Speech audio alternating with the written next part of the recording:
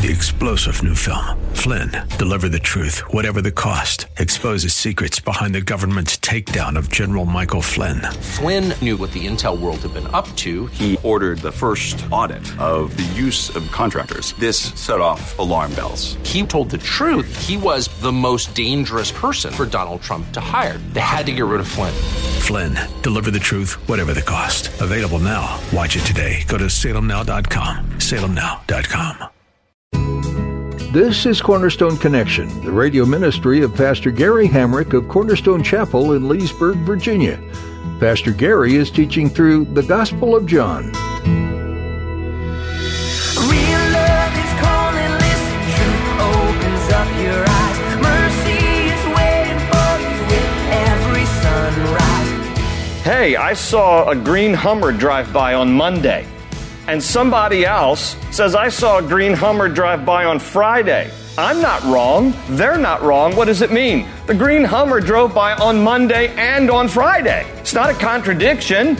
It just is the complete story. So when you put the Gospels together, what it tells us is there were two occasions when Jesus drove out the money changers. One time at the beginning of his ministry, as John records. One time at the end of his ministry, as Matthew, Mark, and Luke record.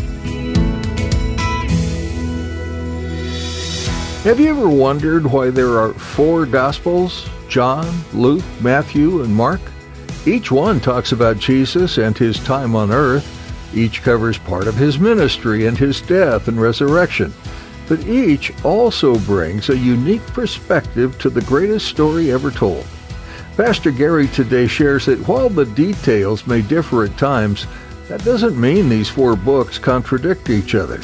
On the contrary, they actually provide a fuller picture of who our Savior is. They prove his significance to the world. At the close of Pastor Gary's message today, I'll be sharing with you how you can get a copy of today's broadcast of Cornerstone Connection. Subscribe to the podcast or get in touch with us. But for now, let's join Pastor Gary in the book of John chapter 2 with today's edition of Cornerstone Connection. Let's take out our Bibles, go right into our Bible study. We're going through John's Gospel right now. We're in chapter 2. So we left off right after the section in chapter 2 about how Jesus changed water into wine. Water he turned into wine. He opened the eyes of the blind. There's no one like him. Anyway, a song came to my head, so I thought I'd share it with you. That's all I'm going to give you. But right now, we come to verse 12, where it talks about Jesus clearing the temple. Interesting passage here. We see kind of another angle of Jesus. This is not going to be sin here. You know, not all anger is sin. We're going to see this is righteous indignation that he expresses. But it's a difference. This isn't the Sunday school Jesus. You know, the Sunday school Jesus, when I grew up, felt bored, you know, flannel board, whatever, and they would put the little paper figures of Jesus and disciples and stuff. And it was always nice, gentle stories. They didn't teach this one in Sunday school that I remember. Kids, Jesus comes in with a whip and whips people. We didn't talk about that one, so that's not Sunday school Jesus, but it is Bible Jesus. And here we are, verse 12. And it says, after this, he went down to Capernaum with his mother and brothers and his disciples, and there they stayed for a few days. So circle the town, Capernaum. First time that John in his gospel mentions Capernaum. This will be the hometown of Jesus' ministry for the next 3 years or so, located on the northern shore of the Sea of Galilee. Beautiful town. We were just there. And notice it says he went with his mother and brothers and his disciples. No mention of dad. It is believed at this point that his not his biological father, but his adoptive dad, his legal guardian, Joseph, has already died. After Luke talks about Jesus being 12 years old around the temple courts, remember that scene when Jesus' parents, they thought that they had him and they get on their way back to Nazareth and forgot that they had left him at the temple court area. It's not because they were negligent parents, it's just because you would travel in large caravans, and so a lot of times kids would just be running around and you would think your kid is with your friend's kids, and turns out that Jesus was left behind. And he's 12 years old at that scene in Luke's gospel that he tells us, and that's the last mention of the record of Joseph. So he just quietly fades off the pages of the Bible. There's no record of his death. But the fact that it mentions here, mom is with him, brothers, disciples, no mention of father. Joseph is now probably has died. They stay here in Capernaum for a few days, but then next verse 13, when it was almost time for the Jewish Passover, Jesus went up to Jerusalem. Now, it says go up to Jerusalem. We've talked about this before. Jerusalem is actually south from Capernaum, but it's a high holy place, so it's always a reference going up to, in respect for this being the place where the temple of the Lord is. Distance, about 90 miles. No short jog. This is Capernaum to Jerusalem, about 90 miles. They would typically follow the Jordan River down south from the Sea of Galilee, down almost to the Dead Sea. And then at the town of Jericho, they'd make a jog up. You'd take a right-hand turn, but it would be going west up to Jerusalem. And so that's where he's headed for the first of 3 recorded Passovers in the Gospel of John. So this is why we can recognize that Jesus' public ministry was a little more than 3 years, because the Passover feast occurred once a year, and there are 3 recorded Passovers that Jesus participated in his public ministry, and thus that's how we learned that his public ministry spanned about 3.5 years. And he goes up here to Jerusalem for the Jewish Passover. By the way, we're coming upon the Passover season here soon, and it usually corresponds right with our time of Easter. And so verse 14, in the temple courts, he found men selling cattle, sheep, and doves, and others sitting at tables exchanging money. So he made a whip out of cords and drove all from the temple area, both sheep and cattle. He scattered the coins of the money changers and overturned their tables. To those who sold doves, he said, "Get these out of here. How dare you turn my father's house into a market?" Okay, so here's this scene, Jesus driving out the money changers. Now, Matthew, Mark, and Luke also record Jesus driving out the money changers. But Matthew, Mark, and Luke each record that Jesus did this towards the end of his ministry. Now, this is towards the beginning of his ministry. I remember several years ago reading an article in Newsweek. Newsweek usually puts something out about Jesus and Christianity around Easter time. And there was this article in Newsweek that talked about how, there are holes in the Bible, there are inconsistencies, there are errors in Scripture and they pointed out in the article, Matthew, Mark, and Luke all say that Jesus drove out the money changers towards the end of his ministry. John says it was at the beginning. Do you see the contradictions? I don't see a contradiction there. I don't see a contradiction at all. That's like saying, if I stood out on the corner of Sickland Road and I say, "Hey, I saw a green Hummer drive by on Monday," and somebody else says, "I saw a green Hummer drive by on Friday." I'm not wrong. They're not wrong. What does it mean? The green Hummer drove by on Monday and on Friday. It's not a contradiction. It just is the complete story. So when you put the Gospels together, what it tells us is there were 2 occasions when Jesus drove out the money changers. One time at the beginning of his ministry, as John records. One time at the end of his ministry, as Matthew, Mark, and Luke record. It's not a contradiction. They complement the whole story so that you get the full picture here. Now, what I love about the detail in John's Gospel, though, is that John is the one who says that Jesus made a whip out of cords that he would use to drive them out with. And I think to myself, this shows extreme restraint on Jesus' part, doesn't it? Because how long, I don't know, this is a guess, I don't know. How long would it take to braid a whip? I mean, a few minutes. So it's not like he's just flying off the handle here, but he's taken a few minutes to what? To braid a whip. He's going to make a whip. Now, I also try to imagine in my mind, typically you're going to make a whip, braid a whip, you need somebody else to hold the other end.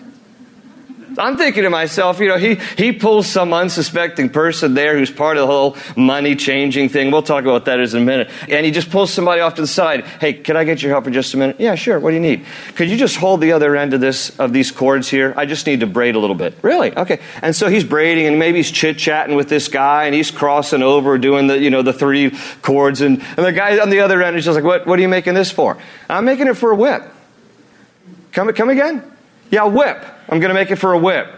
"Did you say whipped cream?" "No, not whipped cream. I'm actually going to use it because I'm going to spank everybody here in just a few minutes." I mean, this is the Jesus that is the tough Jesus. I love this other side of Jesus. Of course, we all love the meek and mild and loving and gracious and tender Jesus. We all want that Jesus. But once in a while, don't you just kind of like this Jesus who's just, I've had enough. You know, the Indiana Jones Jesus, okay? That's what I'm picturing right here. And he's driving out. Now, why is he upset here? Why is this righteous indignation? We've talked about this through the other Gospels.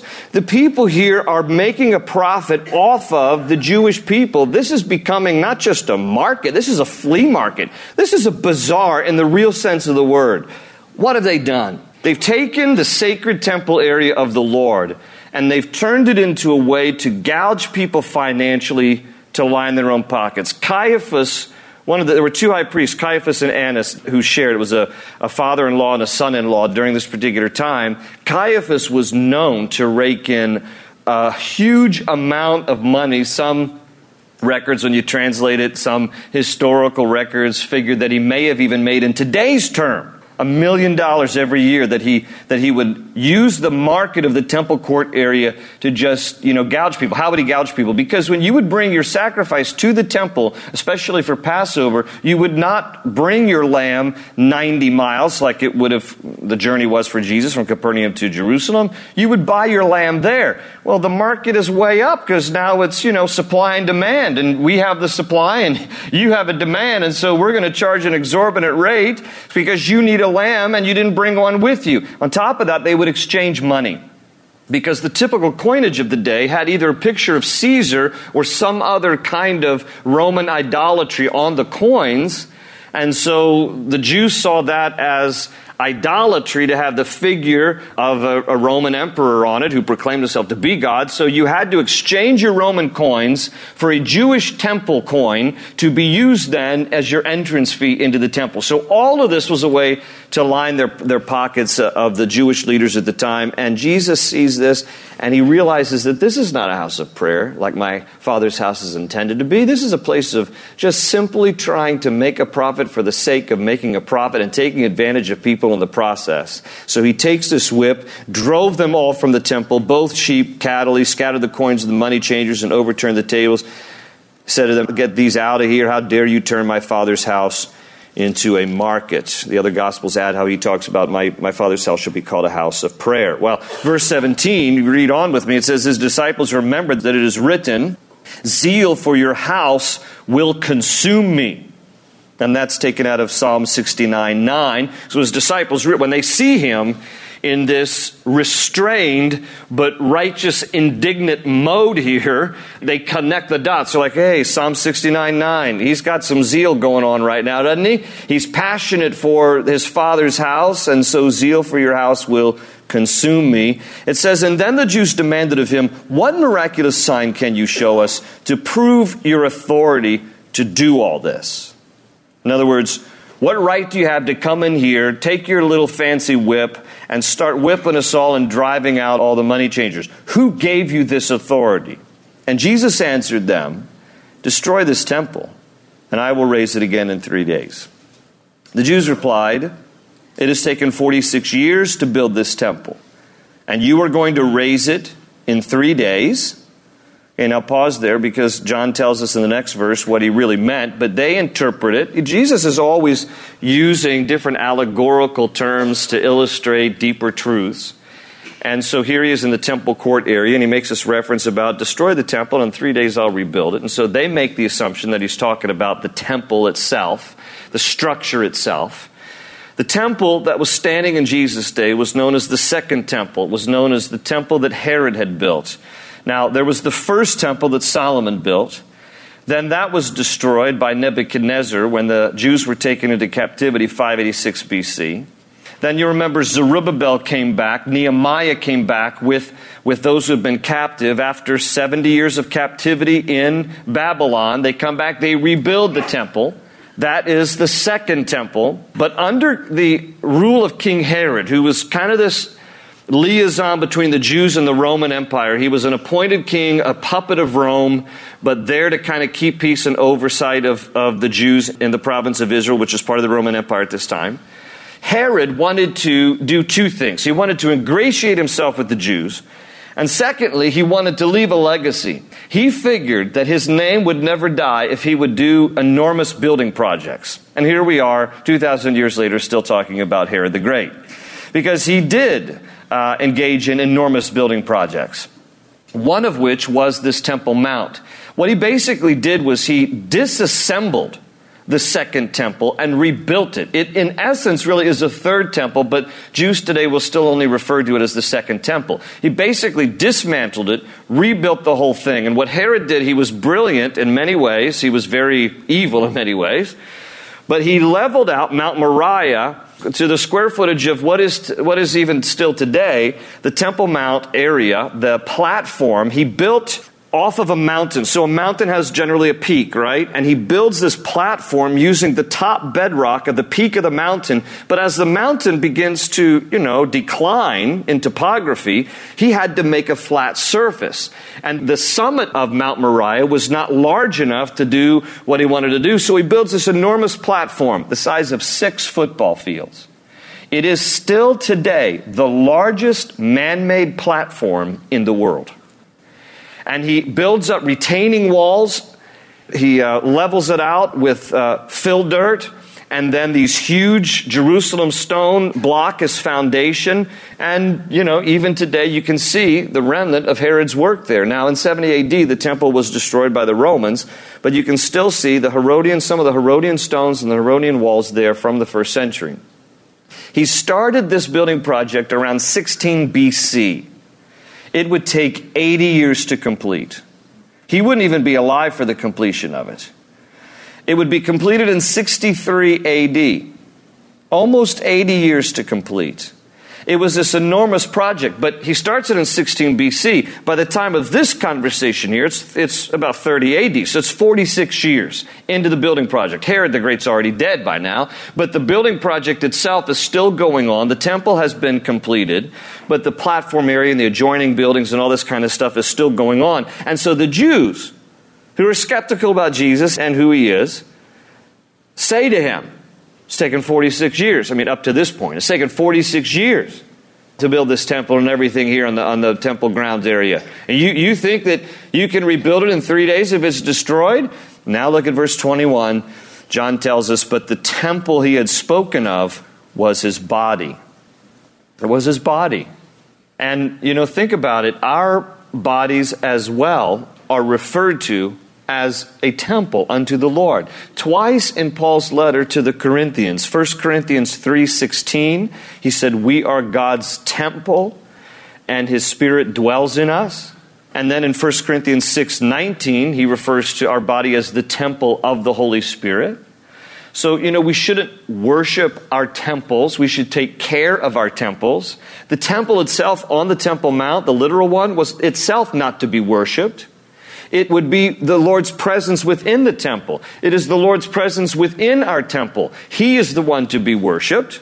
Okay, we should take care of the temple. The temple's going to crack and fade and sag and all that kind of stuff. And eventually the temple's going to return to dust. And then we're going to go to be with the Lord and get a glorified body. But we should take care of the temple. But the temple's not to be worshipped. It is the Lord Jesus who takes residence in us, but it is not the temple itself. So even our bodies are referred to in Scripture as the temple of the Holy Spirit.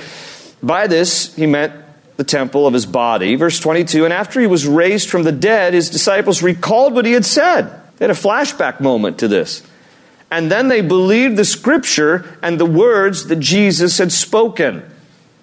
So John inserts that there to let us know that, at the moment his disciples didn't really connect the dots, but after Jesus rose from the dead, they had a flashback to this scene. Now, verse 23 says, now while he was in Jerusalem at the Passover feast, many people saw the miraculous signs he was doing and believed in his name. But Jesus would not entrust himself to them, for he knew all men. He did not need man's testimony about man, for he knew what was in a man. So some interesting verses there. Basically, when it says here that Jesus would not entrust himself to them, it just means that in general, Jesus just, wouldn't become closely familiar with just anybody and everybody. He has a select 12. And within the select 12, he has 3, Peter, James, and John, that he's especially close to. He does not entrust himself just to anybody. He has a close-knit circle that he's gathered around him for a particular purpose here, but he doesn't just entrust himself to the masses at large because he knows people. And he knows that some people can't be trusted, some people will betray him, some people will deceive him, or try to, not that he could be deceived. And so knowing the hearts and the evil intent of people, he doesn't entrust himself too much to too many.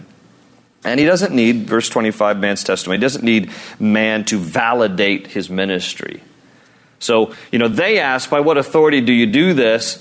His answer is basically, without them understanding this in full, what he's basically saying is, give me a little time. When you see me rise from the dead, you'll know by what authority I do this, okay, because I have the power over life and death. And by the way, I don't need man to validate my ministry anyway. And so that's the scene there. First Passover there in Jerusalem. Listen, before we move into chapter 3, here's a thought. When we see Jesus driving out the money changers and, addressing what's going on wrong in the temple court area, and when we realize that our own bodies are compared to a temple in 1 Corinthians, if Jesus was so interested in driving out that which was shameful in the temple in Jerusalem, what is it perhaps in our own temple, in our own lives, that Jesus would want to address and drive out? What are some of the things in our own lives that we've allowed in and the compromises and sin issues that have gone unconfessed with the Lord? That if the Lord were to look at our temple, so to speak, might he have issue with anything going on in our own lives that we should examine? What is it he might want to drive out of us? Chapter 3 becomes now one of the most famous chapters in all of the Bible. John chapter 3, particularly verse 16.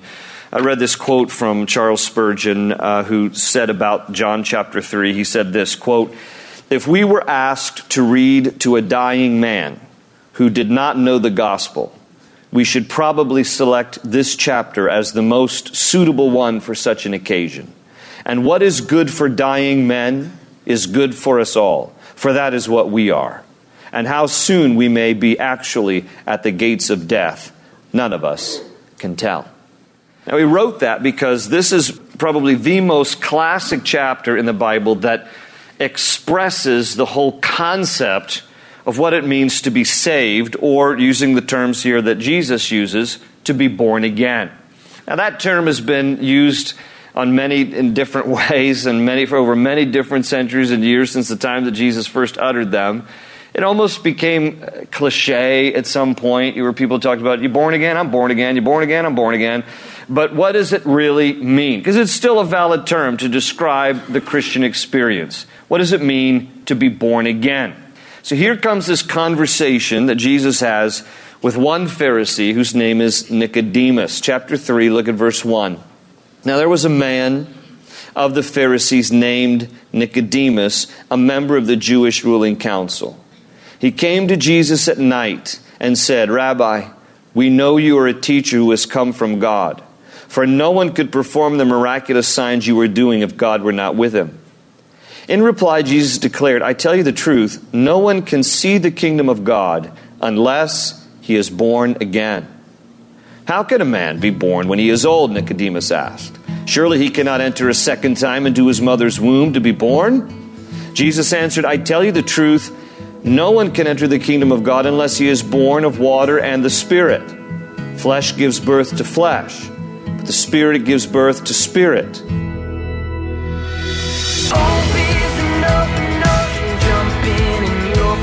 The cornerstone's your connection, run towards your new life. The Gospel of John is an interesting take on the life of Jesus. He was absolutely a man who experienced things as a human, but he's also God. And so because of that, he's able to do things that are unthinkable to the average human. But it's clear to see through this book that Jesus is anything but average. He's the Son of God. Are you interested in knowing more about Jesus and what he's done for you?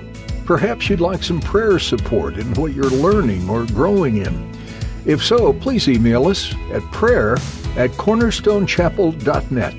That's prayer@cornerstonechapel.net. Do you live in or near Leesburg, Virginia? We'd like to invite you to come join us this Sunday for a time of worship, Bible study, and fellowship at Cornerstone Chapel. You can find out service times and other information when you visit our website, cornerstoneconnection.cc. You'll also find previous messages from Pastor Gary and even download our mobile app. Again, that's cornerstoneconnection.cc. That's all the time we have for today. Thanks so much for tuning in and hearing some things from the book of John that may be life-altering for you. We look forward to you joining us again for our next edition here on Cornerstone Connection. They say you're a wandering soul, that you've got no place to go, but still you know you're not